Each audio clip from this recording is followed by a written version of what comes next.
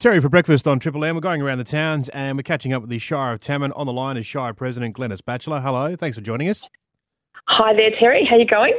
Excellent. Good to have you on for the month of July. Now, tell us about the Ballodong Noongar Planisphere.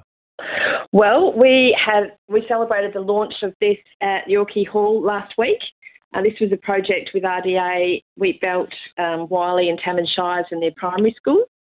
And we had a very special night, stargazing, storytelling, campfires, and launched the Planisphere. And you've done some research on what a planisphere is.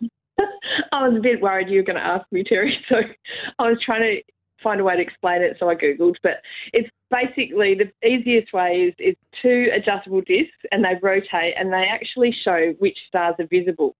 So what's happened here is the kids and with the local elders have chosen a story and worked on the artwork for it. And the artist Katrina Smith has helped them with it, put it all together, and each of the kids got to take one home, on Friday night. So fantastic. Great little inclusion there in the community, the Ballodong Noongar Planisphere. Now, what about the school holiday competition? This is the old Banners in the Terrace competition that ran for quite a while.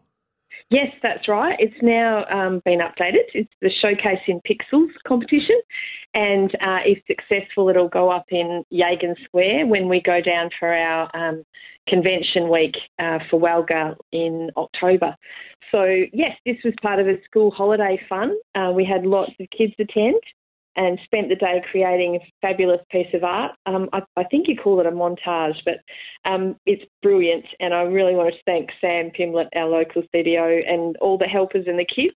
And I have to say, because I was involved on the day, the highlights were, well, there was a lot of highlights, but the sheep, some brilliant canola and wheat, the tadpoles, the campfires, and, of course, stars. So all of it was magical. And that's a quite prominent spot there, isn't it? Yagan Square, corner of Wellington Street and William Street, right there in the CBD. Lots of pedestrians crossing each and every day, and that's great exposure if you can get up there on the big screen. Yes, and it's really something I think that the kids would be proud of. So let's hope we get up there and, look forward to seeing how that goes. But either way, brilliant piece of work and a wonderful day for the kids in the school holidays.